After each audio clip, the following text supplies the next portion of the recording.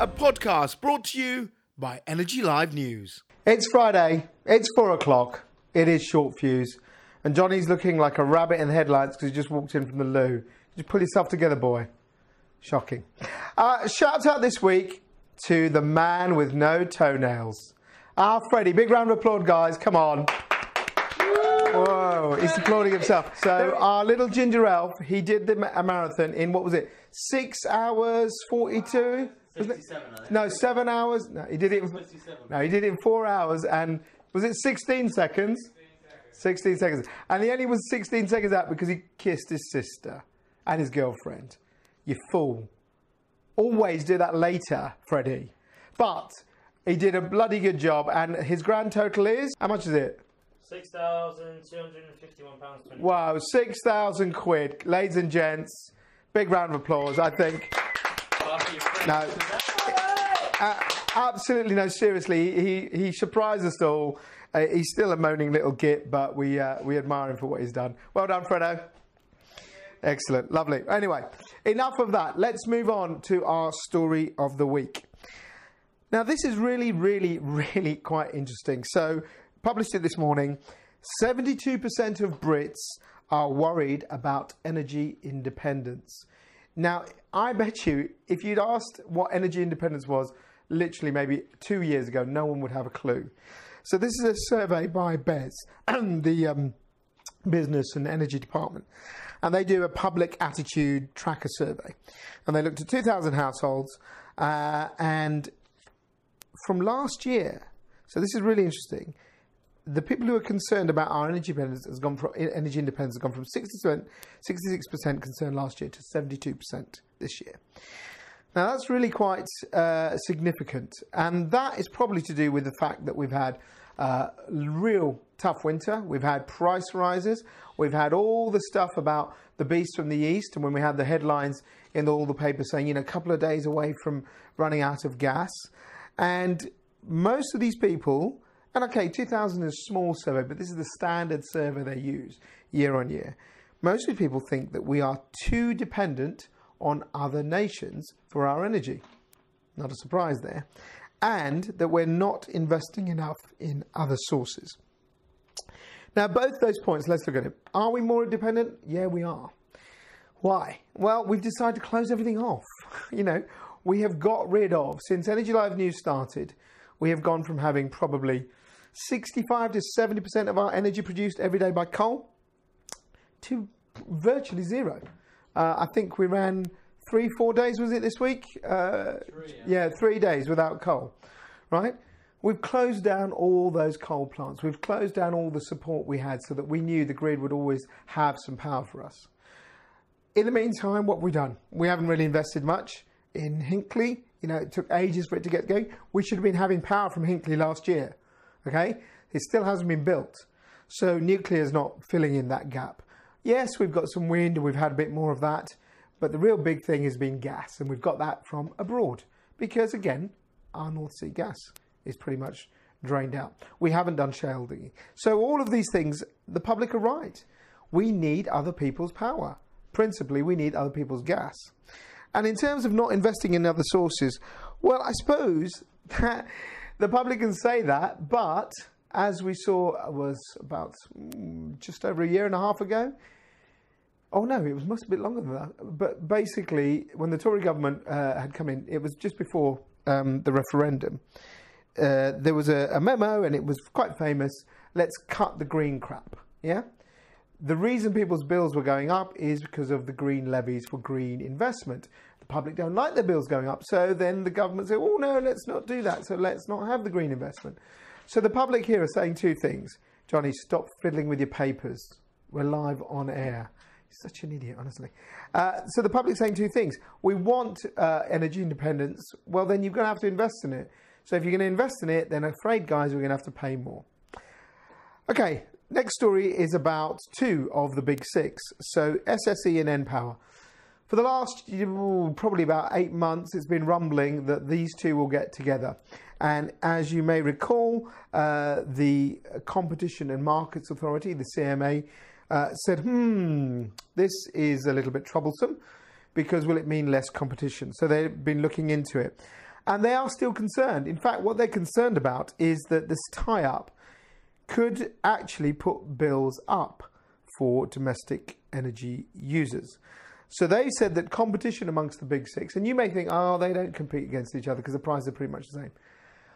Well, perhaps the reason the prices are pretty much the same is because they're all competing against each other. So they know that the market won't take one of them being very, very cheap, one of them being very, very expensive. So the expensive one wouldn't be there. So, but they're worried if you take a third of the big six out, yeah, in one swoop, if SSE and npower get together and create this new energy company, well, that's two companies that don't have to compete with each other now and can go and set prices that they think are what they really need. What will it mean for the others that are left? So interesting that they want more scrutiny. They've talked about having a report back by the 3rd of May. And I don't know, this deal will probably happen, but I do think it's quite a salient point to discuss whether the fact that you do have big suppliers fighting it out for our markets keeps the prices low, or whether, as people say, it's a broken market and it artificially inflates it. One thing is for certain, with the potential introduction, well, not say potential, the introduction of the price cap, that's going to really affect the way that our energy is priced by these big suppliers. And whatever anyone says, and we've got a story a bit later about smaller suppliers, the bulk of all of it is coming from the big ones. Okay, and then this one I thought was quite good as a world record. We don't really do world records very often on Energy Live News, but this is one for energy. So General Electric recorded a world record in energy efficiency. So in Japan, they had a gas turbine which turned 63% of its fuel into electricity. That's enough to supply 2.7 million homes. It's that big, right? So I think that's great. That efficiency thing is one of the biggest things that we have to work on, right? Excuse me. We don't want to have much more power generation. What we should be doing is using the resources we have, but more efficiently. And whatever anyone says, and let's have more renewable energy. These sort of things, these turbines that give us the power that we were just talking about now, the static power we need, they need to be more efficient. This one is, and to add to the side of it, it runs on LNG, which is cleaner and also lighter to transport. So that's all pretty good. I don't know what happened there. Probably there was a cock up because something fell over. Anyway, nice one, Rob. Well done. More stories later. But now, back by proper and public demand. It is the banter box.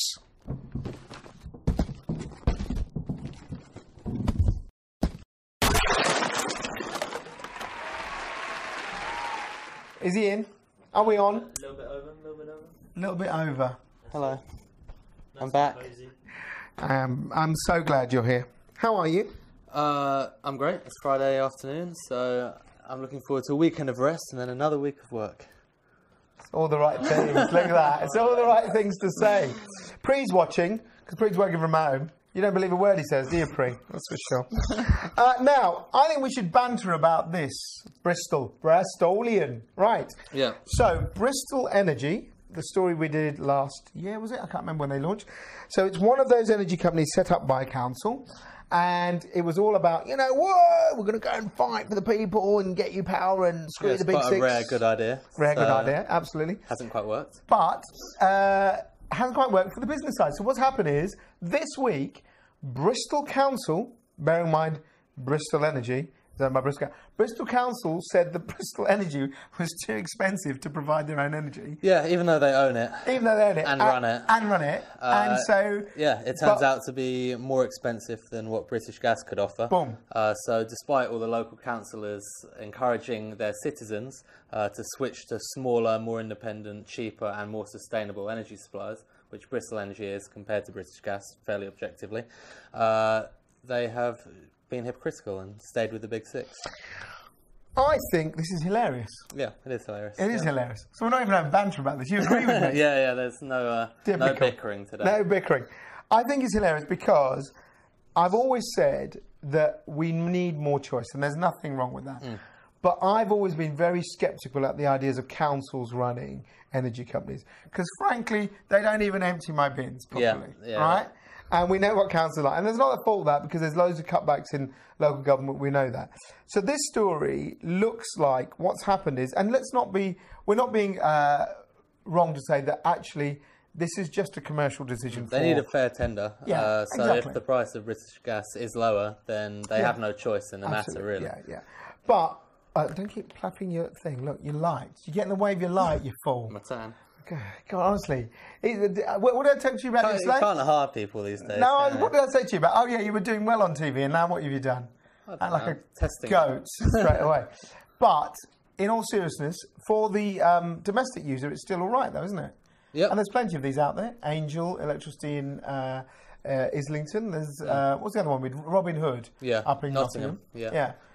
So there are reasons. I think it's a shame because obviously by Bristol Council sticking with their own energy supplier, Yes. that would have set a good example for people to go with the more independent route, which Bristol Council has said they would recommend. Let's discuss someone who's always a bit tight with money. Your dad, right? Yep. This is good.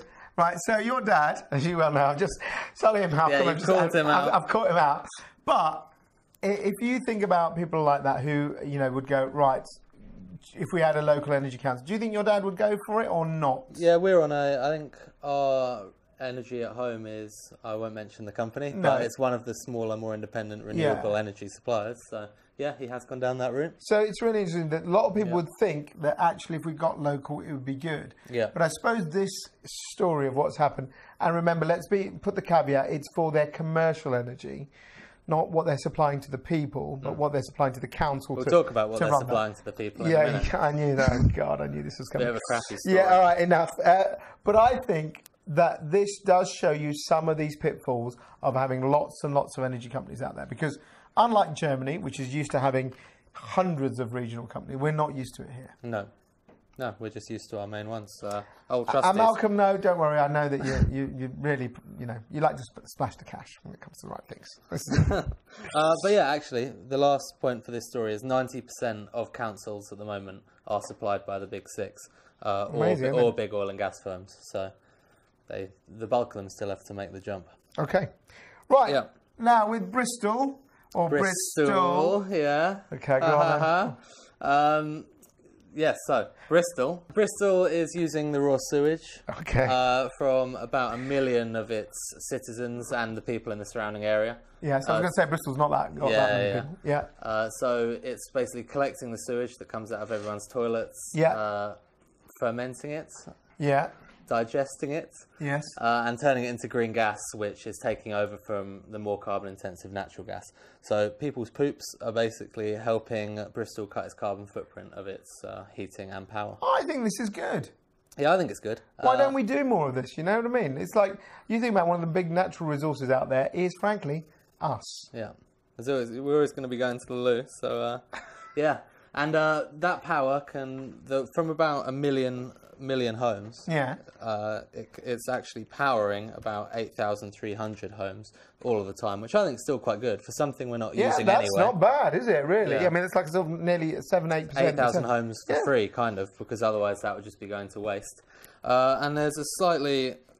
It's an interesting fact. Don't encourage him, Alex. Don't encourage him. There's an interesting fact, which By the way, someone said this week about your emails, which are very good, by the way, if you get Johnny's emails. Hilarious. He's just gone pun crazy. Yeah, I got carried away with things. You did, didn't you, this week? Yeah, but all the fans love it. So, so basically, that's his mum. By the way, this sounds slightly gory, I think. But okay, is there a warning we need to give? So, an average family, yes, if they go to the toilet constantly, we're still on the poo story. Yeah, we're still there. Constantly for 2 weeks. Yes. Then after that 2 weeks, their poops will have generated enough power to cook a whole roast dinner. Can I just say something, right? In this office right now, because none of the girls are here, there's a lot of energy being generated by our poops. Because you lot, particularly it's a circular Rob's economy. been to the loo about 4 times yesterday. He's in there for about 3, and you. We've got tons of the stuff kicking around. Tons of the stuff. So basically, if you need to charge your phones, come on over to our office. We can help you out. Anyway, can we move on from poo? Yeah, I've forgotten about it already. All right, good. Carry on. Okay, so we've got a story about Nigeria Okay. and the UK actually. So they're both linked in this story. Yes. And that's because the UK is sending about 6,000 tons of illegal electronic waste to Nigeria each year. And yeah, so basically that's being done by being shipped in vehicles. So imagine there's old vehicles being shipped to Nigeria. Yeah. I don't know, either for sale or to be Yeah, scrapped somewhere scrap cars or or something whatever. like that, yeah. Obviously, there's a lot of empty space within Yeah. the cars. Yeah. The guys shipping it could make more money on, because basically the more they can pack into these shipping containers, Mm-hmm. the more the scrap yards in Nigeria are going to pay them for the weight or So whatever. what are they putting in then? So the space in the cars, they're basically stuffing with like TVs, old computers, DVD players. And this is being scrapped or just thrown, or they're trying to? I suppose people are trying to get what are valuable things out of these things. Like Yeah, so I LCDs. think they will still be stripped down. Yeah. For their parts, and some of them will be reused. Some will end up in landfills. Probably, the same proportions that's happening to the actual cars. But the point is, they're not being declared. So the ones that do end up in landfill, it basically means that we're shipping stuff to Nigeria that ends up in landfill and not helping them out at all. So there you go. They don't know it's going We're there. being all middle class and thinking we're doing something for the environment, but it's not. It's being dumped on a beach somewhere. Yep. Bad people. And then finally, or not finally, Finally. is it finally? Or have we got more? No, this is the last one. It's about... By the way, I don't know if you heard it. That was Freddie going to the loo, just adding some power to the It's people. constant. It's a circular Constant. economy It is of a circular waste. economy. Yeah, go on. So this one's about Baz Lansdorp. Hey. So the CEO of Mars One. If you've been keeping up with our website, you will have seen a couple of interviews and stories about him recently. And he's speaking at ELF, obviously. So come along. Energy Live Future. Yes, Energy Not Live Future, ELF. not ELF. That is an internal term. Internal Jonathan. slang, sorry, not ELF. And yeah, so basically, if you've seen the stories, you'll already know. But Baz is wanting to set up a settlement on Mars, Yeah. which is obviously quite interesting. But that raises the question of how you're going to power a settlement on Mars, Yeah. because you can't really go there and have a long cable trailing from the Earth. So he's basically said that you'd need. He thinks they're going to need solar panels or a mini nuclear reactor to power this settlement on Now, Mars. isn't that funny? We might have a clip of that, which I was going to use a bit later. But seeing as we've got it, Robert, would you like to play that clip of Baz? I like the fact that we've got Mars behind us. It's quite cool. So hang on, have a listen to him. First manned mission is 2032, which is already 14 years away. So many things will change in these 14 years that who knows what kind of rockets we'll have available, what kind of systems we will have available. But there's some alternatives. So instead of sending solar panels from Earth, one idea might be to produce parts of the solar panels on Mars. So for example, just a crazy idea, you could produce plastic film on Mars and then print the solar panel electronics basically onto the panel that you've produced on Mars and cover it with a really thin transparent film. And that would reduce your import, so to say, from Earth, which is of course really expensive, would reduce it to a few % of the total weight of the solar panel. So that would be really interesting. So that, I think, is very interesting. The idea of kind of like spray-on panels, and then he talks about, later on he talks about reactors. Yeah.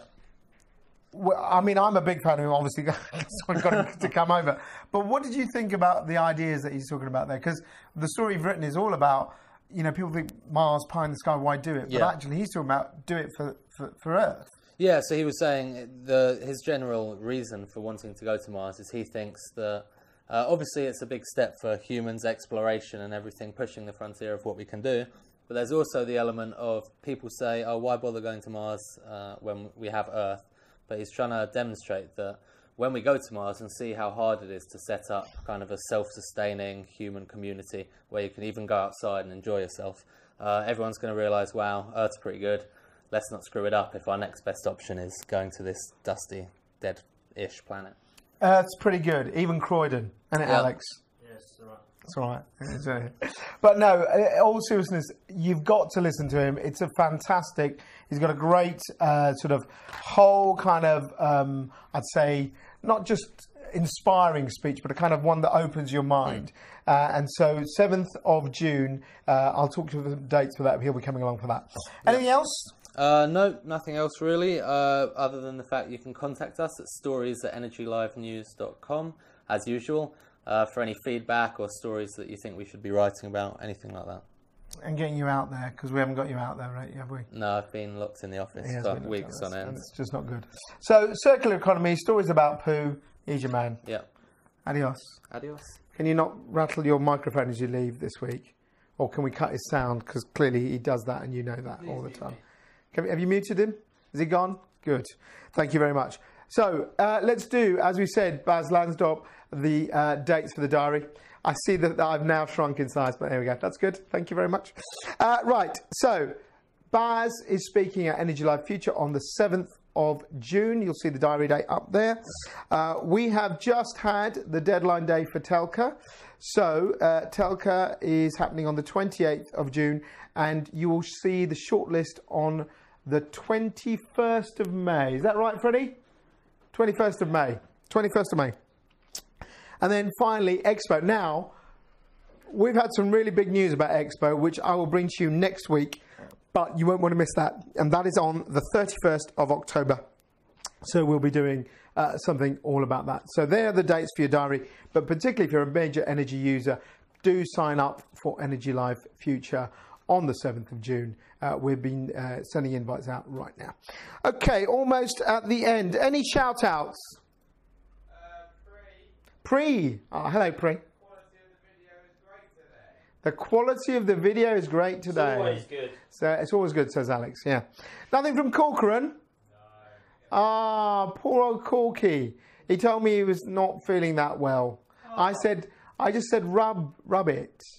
You know, the bit that's hurting. Just rub it. It stings. It does sting, I know sometimes, Kev, but just keep rubbing it and that'll be it.